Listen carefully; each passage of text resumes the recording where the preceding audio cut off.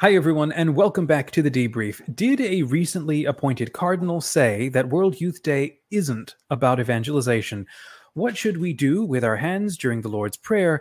And we'll wrap with some tips for trolls on Catholic Twitter. All this in just a moment as we invite Mike to the show.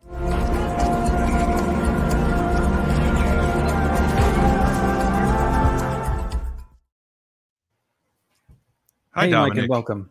Oh, thanks for having me. Back again. Now we're on a Monday schedule. We'll see how long this lasts before things fall apart. Well, at the very least, it's a recap of everything crazy that went down over the weekend. So, friends, the debrief is our weekly show where we're talking about news, questions, and controversies facing the Catholic Church. I'm Dominic DeSouza, founder of Smart Catholics. And I'm Mike Lewis, the co-founder and editor of the website Where Peter Is. So we have a controversy here. World Youth Day and Evangelization. Some Catholic news sites picked up on a statement made by a future cardinal, Bishop Americo Aguiar of Lisbon, during an interview on Portuguese television.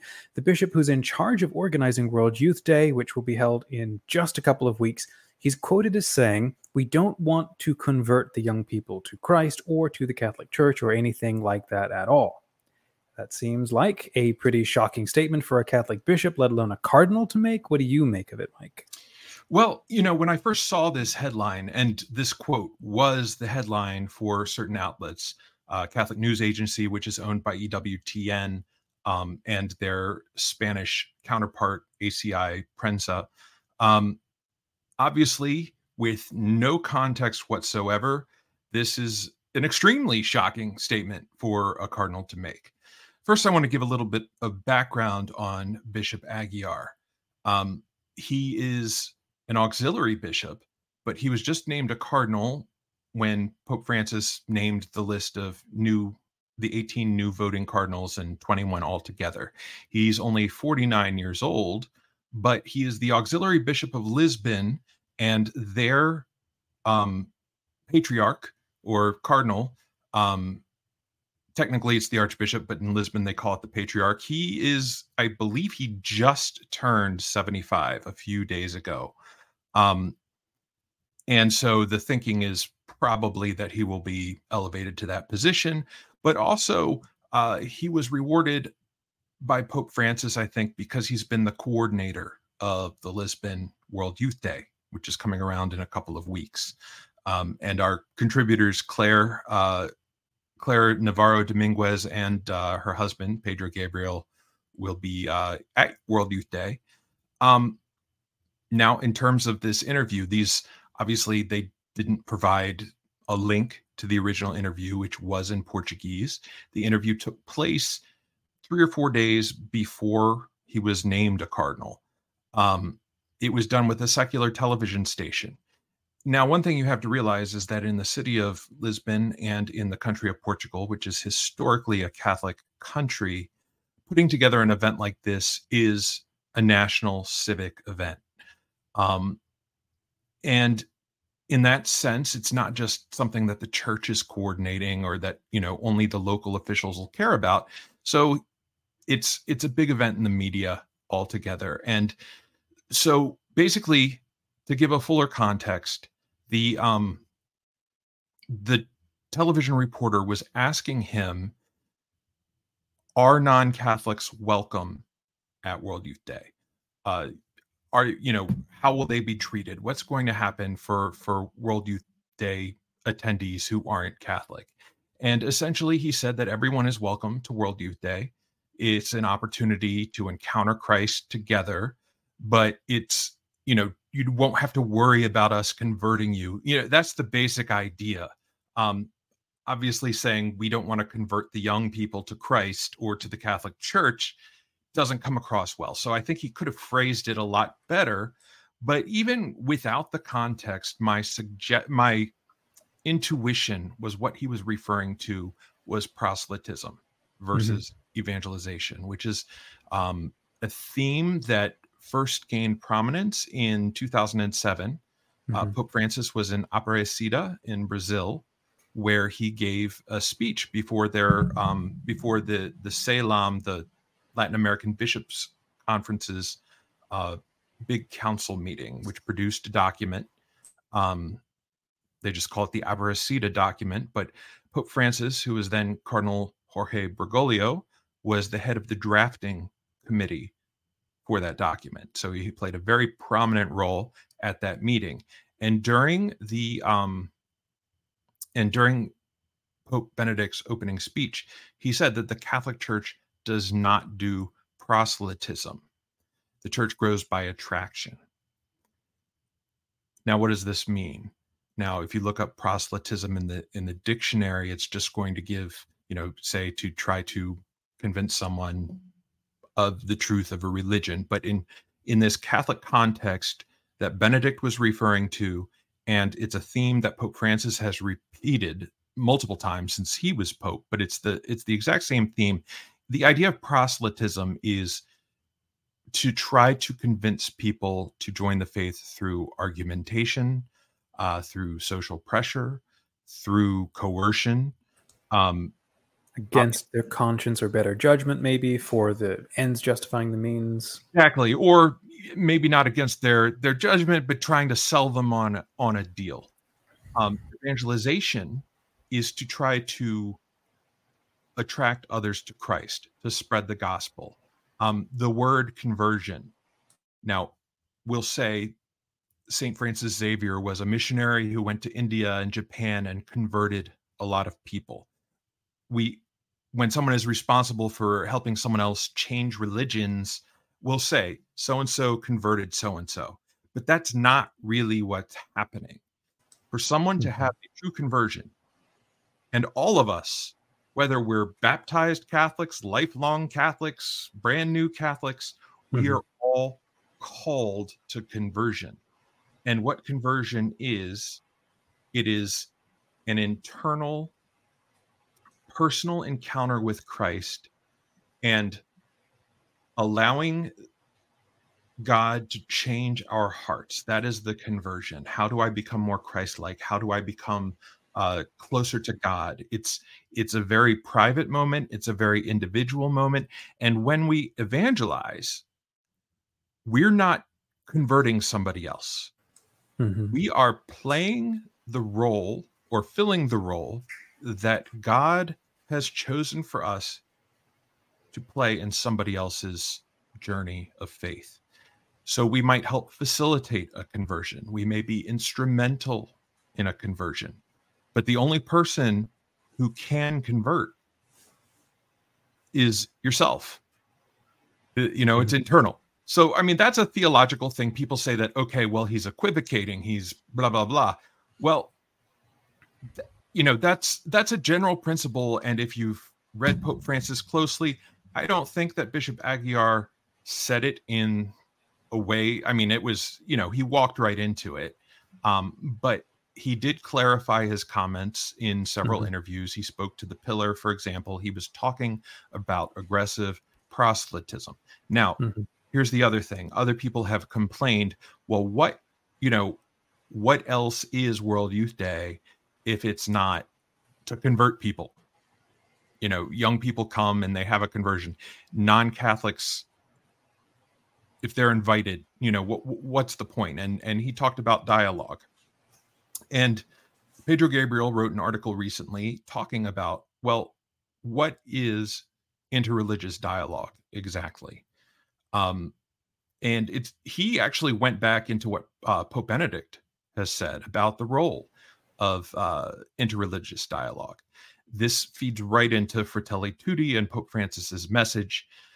Basically, and he used the image of the polyhedron, which is probably confusing to some people, but it's basically one of those, rather than a sphere that's perfect and uniform on all sides, it's got different kinds of edges and faces and corners and that kind of thing. And it has a varied outward face. But to get back to my main point, so what is interreligious dialogue in the vision of Vatican II, in the vision of Pope Benedict, in the vision of Pope Francis? If our goal is not simply to persuade people to come into the Catholic faith, I mean, ultimately, we do pray for the conversion of the entire world, go and baptize all nations.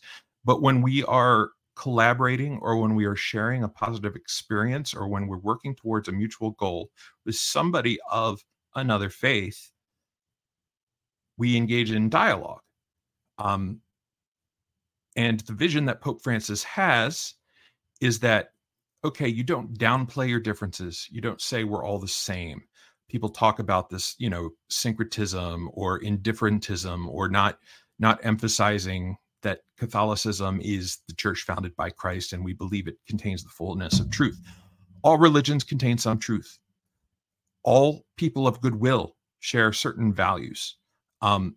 So if we are together at World Youth Day, and there are people there that are not of the Catholic faith, maybe they're Protestant, maybe they have no religion, maybe they've fallen away from the Catholic Church, maybe they're non-Christians.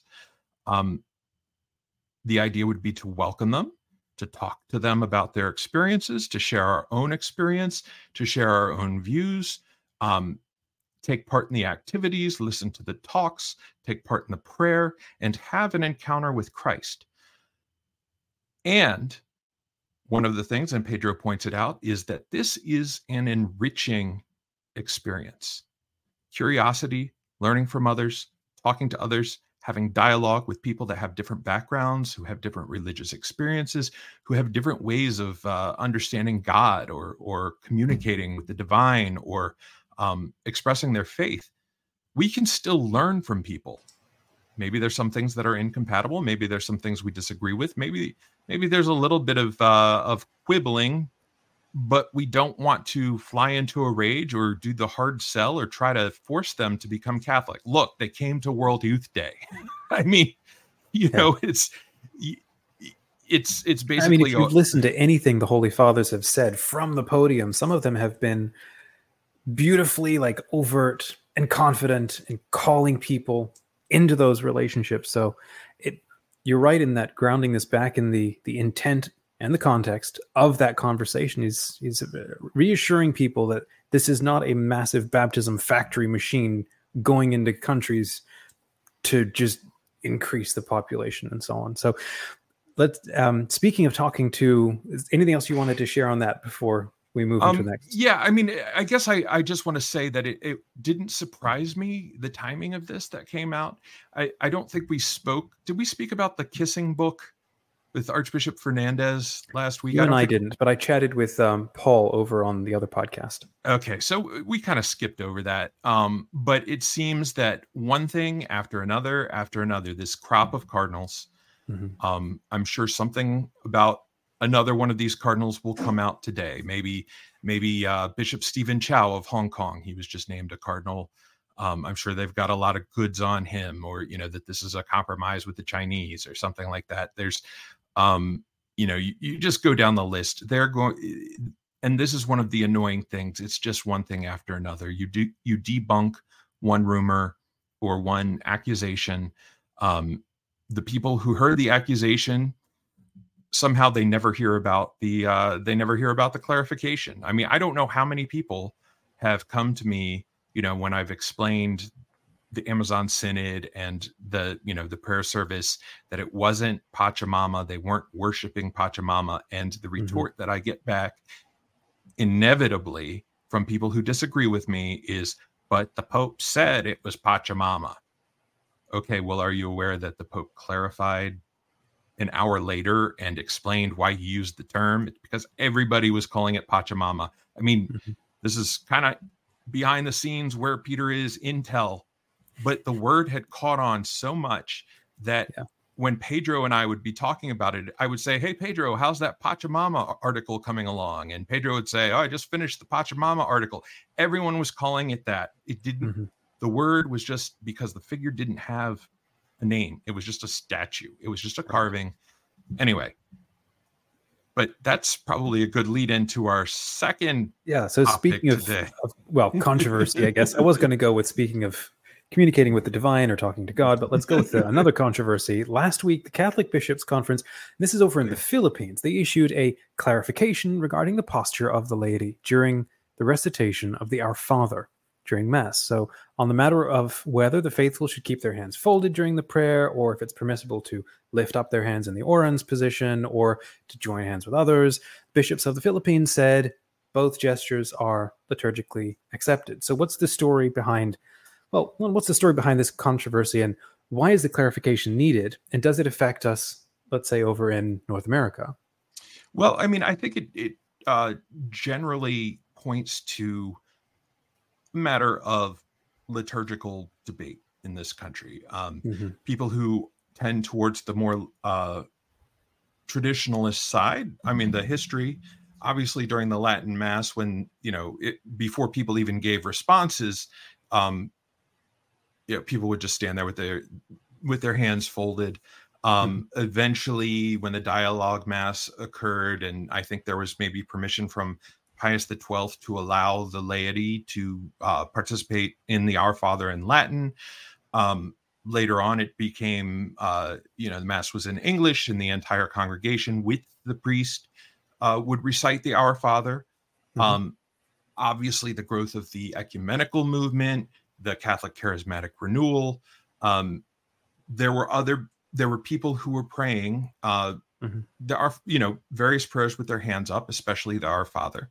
I mean, there are multiple cultures as well throughout history where this is I think the Hebrews would do this as well. We've seen this. Yeah, I mean, the hands folded is very pious, very devout. It's obviously a Western thing, Latin. I mean, the Latin Rite Catholic Church, not very touchy-feely. We published an article about the kiss of peace, which was a big thing for the first 1,000 years of the church. And this, I mean, this is shocking and scandalous to some people, but at the sign of peace, quote unquote, the men and the women would be segregated in the early church.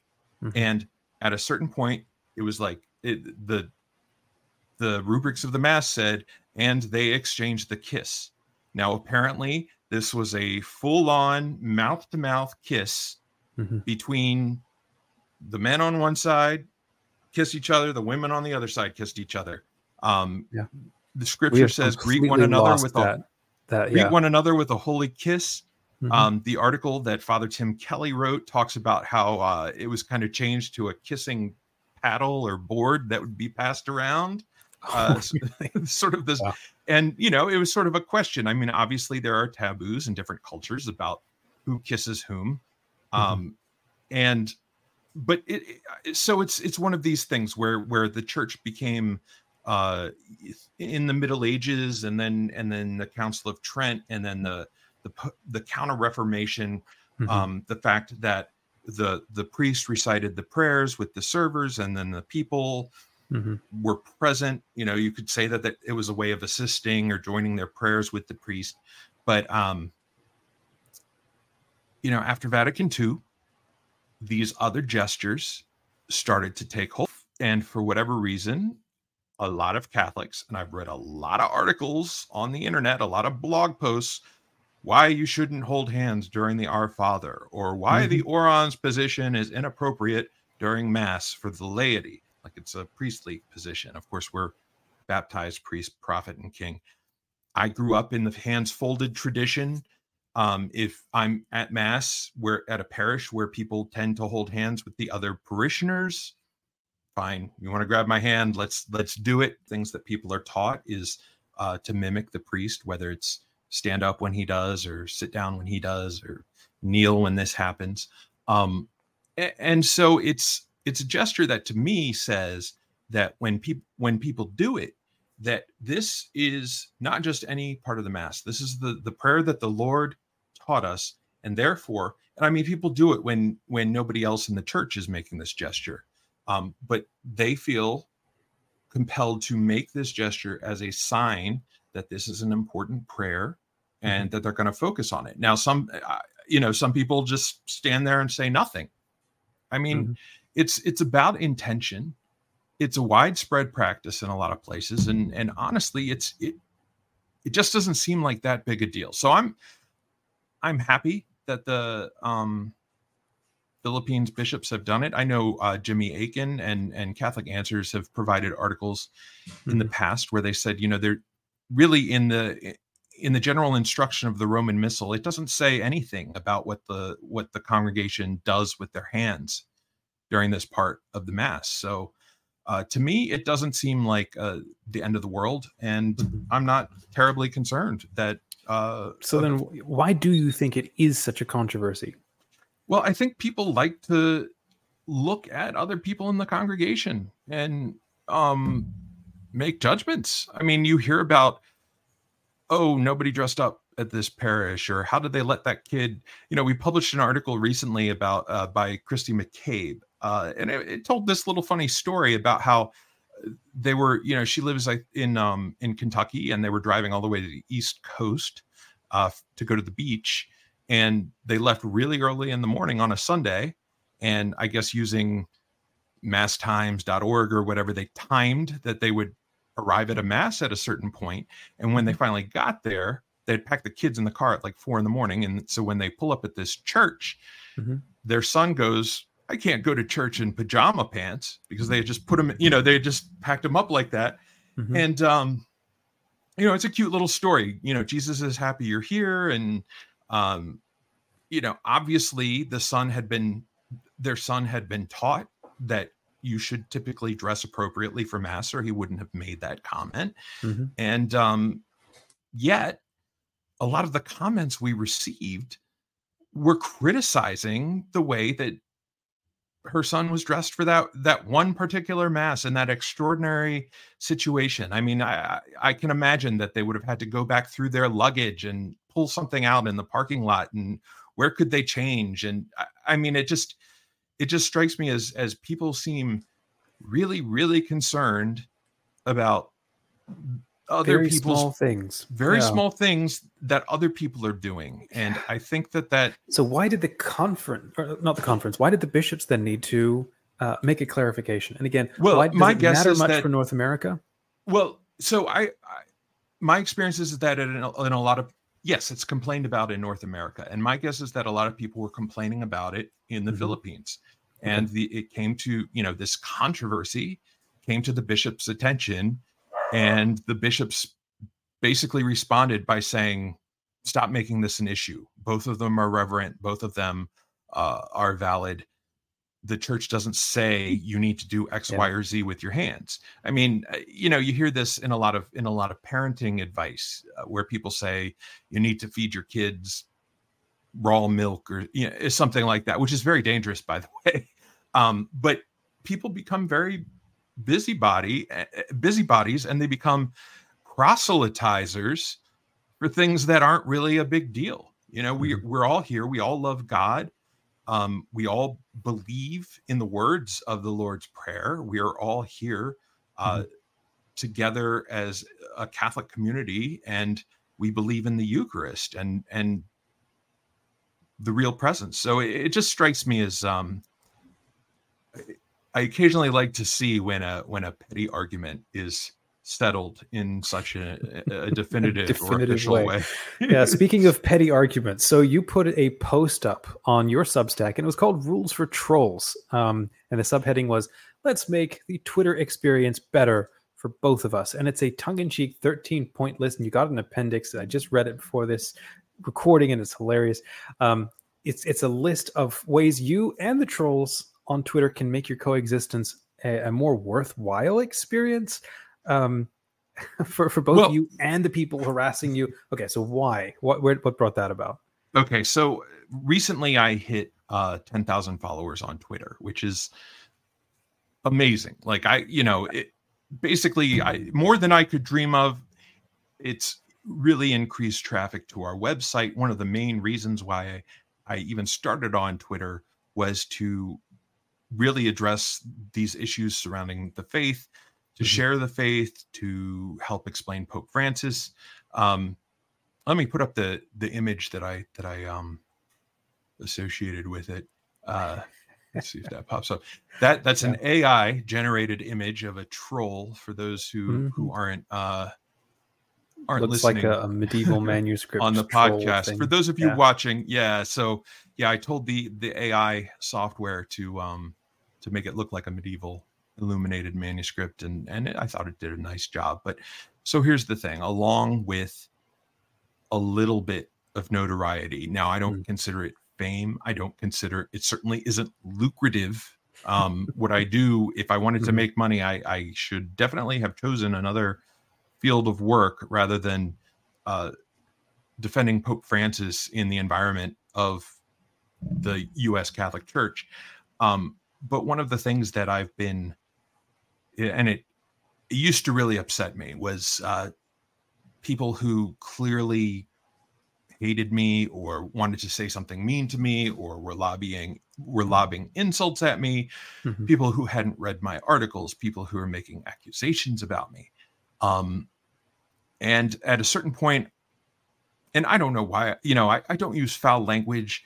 I don't use, somebody called me scum recently. I don't say things about people, like I don't say you're dirt or you're The a ad monster. hominems. Yeah. I don't, well, not just that, but to dehumanize someone. Right. I'll say Right. that was, an uncharitable thing to say, or Mhm. you are acting like a jerk in my lower moments.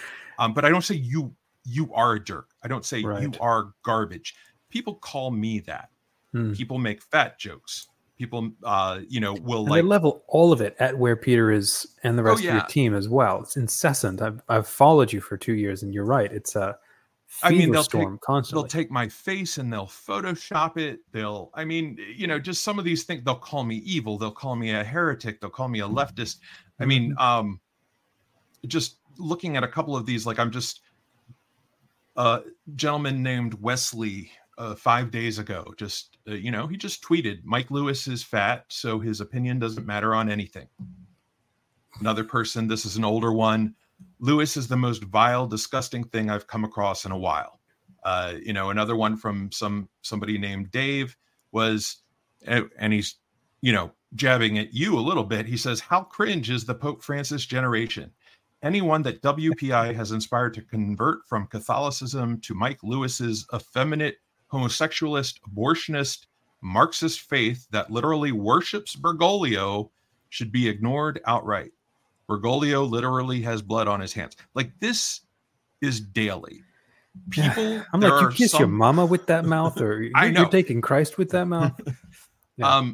I don't know who they are. Hmm. People say teenagers in their mother's basements, LARPing. Yeah. incels, mentally ill people, whatever. But it just, a controversy recently, not even a controversy, but a fairly prominent Catholic author and academic tags me in a post about Leslie Van Houten. She's, if you don't know who she is, she was a member of the Manson family. She Okay. took part in the second murder, home invasion and murder. She was sentenced to 7 years to life. And she was just paroled about a week ago after 53 years in prison. She's 74 years old. She has Wow. renounced her affiliation with Charles Manson. I mean, it was a lot of deprogramming. I mean, she was when she did the crimes, and during her first trial, she was tripping on LSD. I Hmm. mean, there, obviously what she did was wrong, and she had to pay the price for what she did, and she took the lives of two innocent, or took part in taking the lives of two innocent people. She wasn't Hmm. the main assailant. Hmm. um but she had over 20 parole hearings. Now the Hmm. court sentenced her, to be eligible for parole after 7 years. Hmm. She had over 20 parole hearings, twice because of her good behavior and because she had, showed remorse for the crime. Twice the parole board recommended that she be paroled. Twice it was blocked by the governor of California, once by Jerry Brown and once by the current governor, Gavin Newsom. And finally, the third time, they decided to give her parole. Obviously, she has requirements to meet. She has to meet with the parole officer. She, you know, there are restrictions on her movement. There are still restrictions on her freedom. Hmm. Okay. Well, apparently the fact that Pope Francis said that life without parole is without the possibility of parole is wrong. I was at fault for her being released after 53 years. Hundreds of people liked this tweet. Hundreds of people, or dozens of people, commented about me, and what an idiot and a heretic I was, or how nothing I say is worth listening to, or the first tweet about my weight. I mean, it was so bizarre that I decided to just, okay, everyone who liked this tweet, I'm just gonna block them. I think I spared a few people because they weren't anonymous, but everyone who was anonymous who liked that tweet, it's like, and one of my guidelines, I wrote a list of 13 guidelines, was basically like, if I happen upon a tweet that says Mike Lewis is really stupid or Mike is an evil heretic and it has 135 likes, I might very well go down the list and block everyone who liked it. If you want to remain a troll in good standing, avoid liking tweets like that. And, other things like, I think that, so I compare it to weeding a garden. Let's face it, if you're anonymous and you're liking tweets by crazy people who hate me, I think it's fair to say we probably won't become friends anytime soon. So let's not prolong the inevitable, and so I have all these, so basically I was thinking like, I'm going to live with the trolls forever, but let's make it a little better for both of us. At the next troll plenary meeting or whatever it is that you guys do to coordinate, all jumping on the same person, maybe discuss 2 to 3 comments per post. Maybe limit it to 5 trolls per tweet. And, if other trolls seem to have the ad hominem attacks and the crazy rhetorical questions, show some creativity, people. Show creativity. Don't use the same talking points. But if other trolls have that tweet under control, just wait until the next one. Because if there are only 4 or 5 trolls, I'm not going to block you guys. But if it's profane or if it's out of hand, if it's more than I can handle, then I might have to impose some. Then I might have to impose some measures. So on a more serious level, I think a helpful takeaway, especially given just what Twitter's known for, a more helpful takeaway that I'm hearing is nobody. How would you say this? Nobody has the right to demand your time and attention. They can invite it, they can engage with it, but especially if they're acting like a troll, they don't have the right to demand your time and attention. Well, and that seems to be something that a lot of them like to do. They like to demand a response. And one of the things that happened when I, did the mass blocking, there would be people replying like, "Oh, Mike Lewis blocked me for no reason," or, "He has a thin skin," or "Mike Lewis wouldn't answer my questions about this or that," or "Mike Lewis couldn't take it that I was right and he was wrong." And it's, what? It's really one of the key reasons why we started Where Peter Is was because we'd be asked the same question over and over and over and over again. Why, a perfect example is, well, Pope Francis said it was Pachamama. Well, I'm not going to respond to that question every single time someone asks it. We've got about 6 articles that are there. They're permanent. They're not going to be lost in someone's Twitter feed. Go to Where Peter Is. If you want to know my opinion, if you want to know what we have to say about a controversy, and stop making the same attacks and asking the same questions over and over and over again. We are not it's not our job to do your homework for you. Right. On an individual level, we try to clear up controversies the best we can, and if we can't, then it's not going to be on Where Peter Is, or maybe no one had an interest in it. But I think, I know they're going to exist forever, but I sort of thought this would be a helpful way to put things into perspective, and also to kind of demonstrate how real this is. Like, it's, I mean, that there's a non-humorous element to it, obviously. Right. I wrote a very personal article in America Magazine back in 2020 about my relationship with my mother. Mm-hmm. I tried my best to honor her. My siblings voted about whether or not I could put it forward. I basically, the long story short, she had watched a lot of EWTN and talked to a lot of friends who were critics of the Pope, and she became very, very anti-Francis. She had never read anything by him.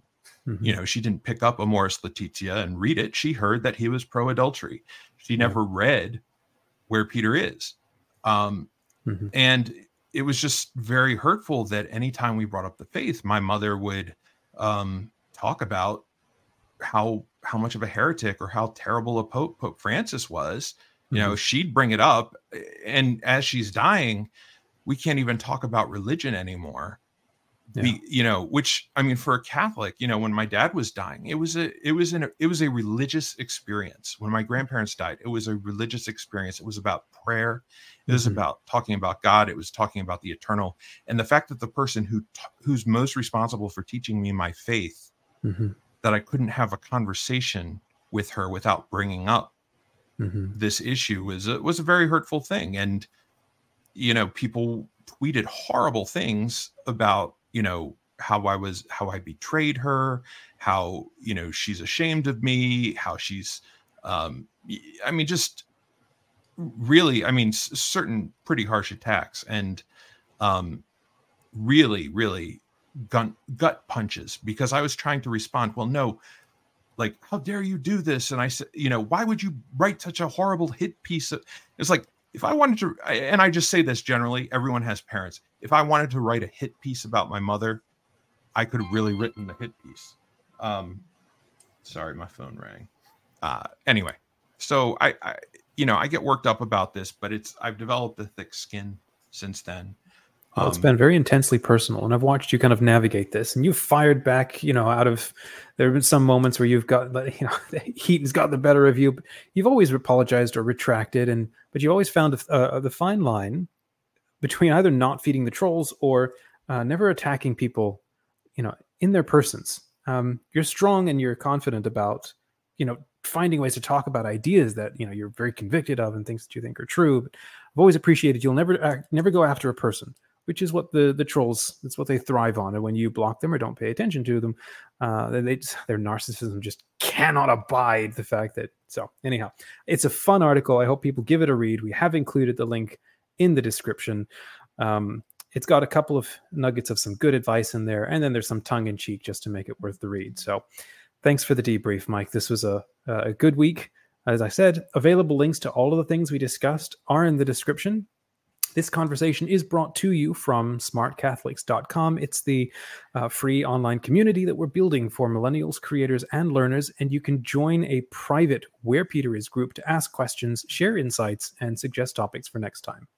And visit wherepeteris.com to read articles, commentaries, and spiritual reflections by and for faithful Catholics who support the mission and vision of Pope Francis. And today, you can watch the latest episode of the Pope Francis Generation, starring Dominic De Souza and Paul Fahey. So, and it's probably got our guest Liz Hansen, I think, is the one that just landed. So yeah, please hit the subscribe button and do smash that like button. It's going to help more people to find out about this show, and follow the debrief on the Where Peter Is YouTube channel. And please support Where Peter Is on Patreon to help us continue providing quality content like this. Thanks for joining us, friends. When it comes to news and controversies in the Catholic Church, stay curious, informed, and engaged. God bless you. God bless.